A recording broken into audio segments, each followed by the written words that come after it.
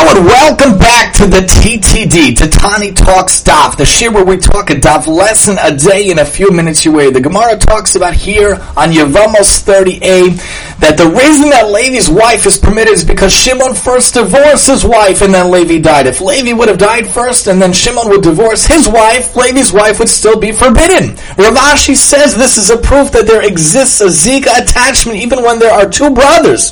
But the Gemara asks this would seemingly be inconsistent with the statement of Rav Nachman above, who inferred from the Mishnah that there is no Zika attachment even when there is only one brother.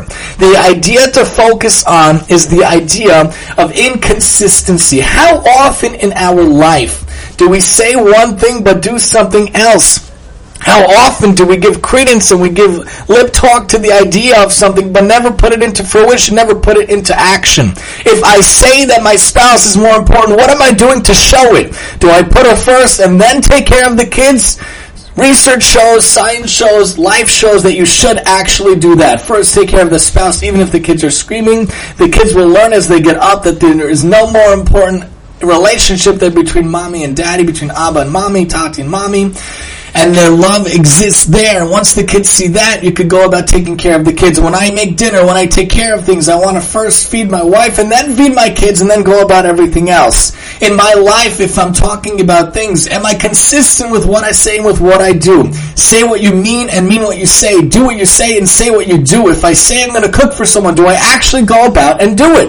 If I say I'm going to give someone an item or give someone something that they need, a utensil, do I actually go about and do it? Make sure to be consistent. Don't say one thing and do something else.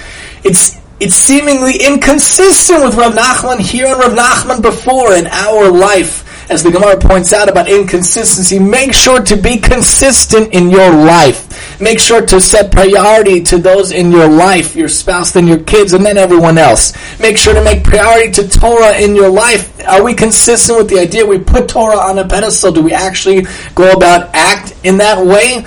Acting in that way that Torah comes first. The first thing I do in my day is I check my Instagram feed, my TikTok feed, my Facebook feed, my emails, my text, my WhatsApp, or is the first thing that I do, I read the daily emails from the OU, on the Mishnah, on the Nach, something for myself and all of us to live up to. What's the first thing we do in the day, besides obviously Moda'ani and davening? What is the first thing we do as an action? Do we read a little bit of Torah? Do we do some Steinmerker? Do we do some Daf Yomi? Show consistency in your life. Asita kavata la Torah?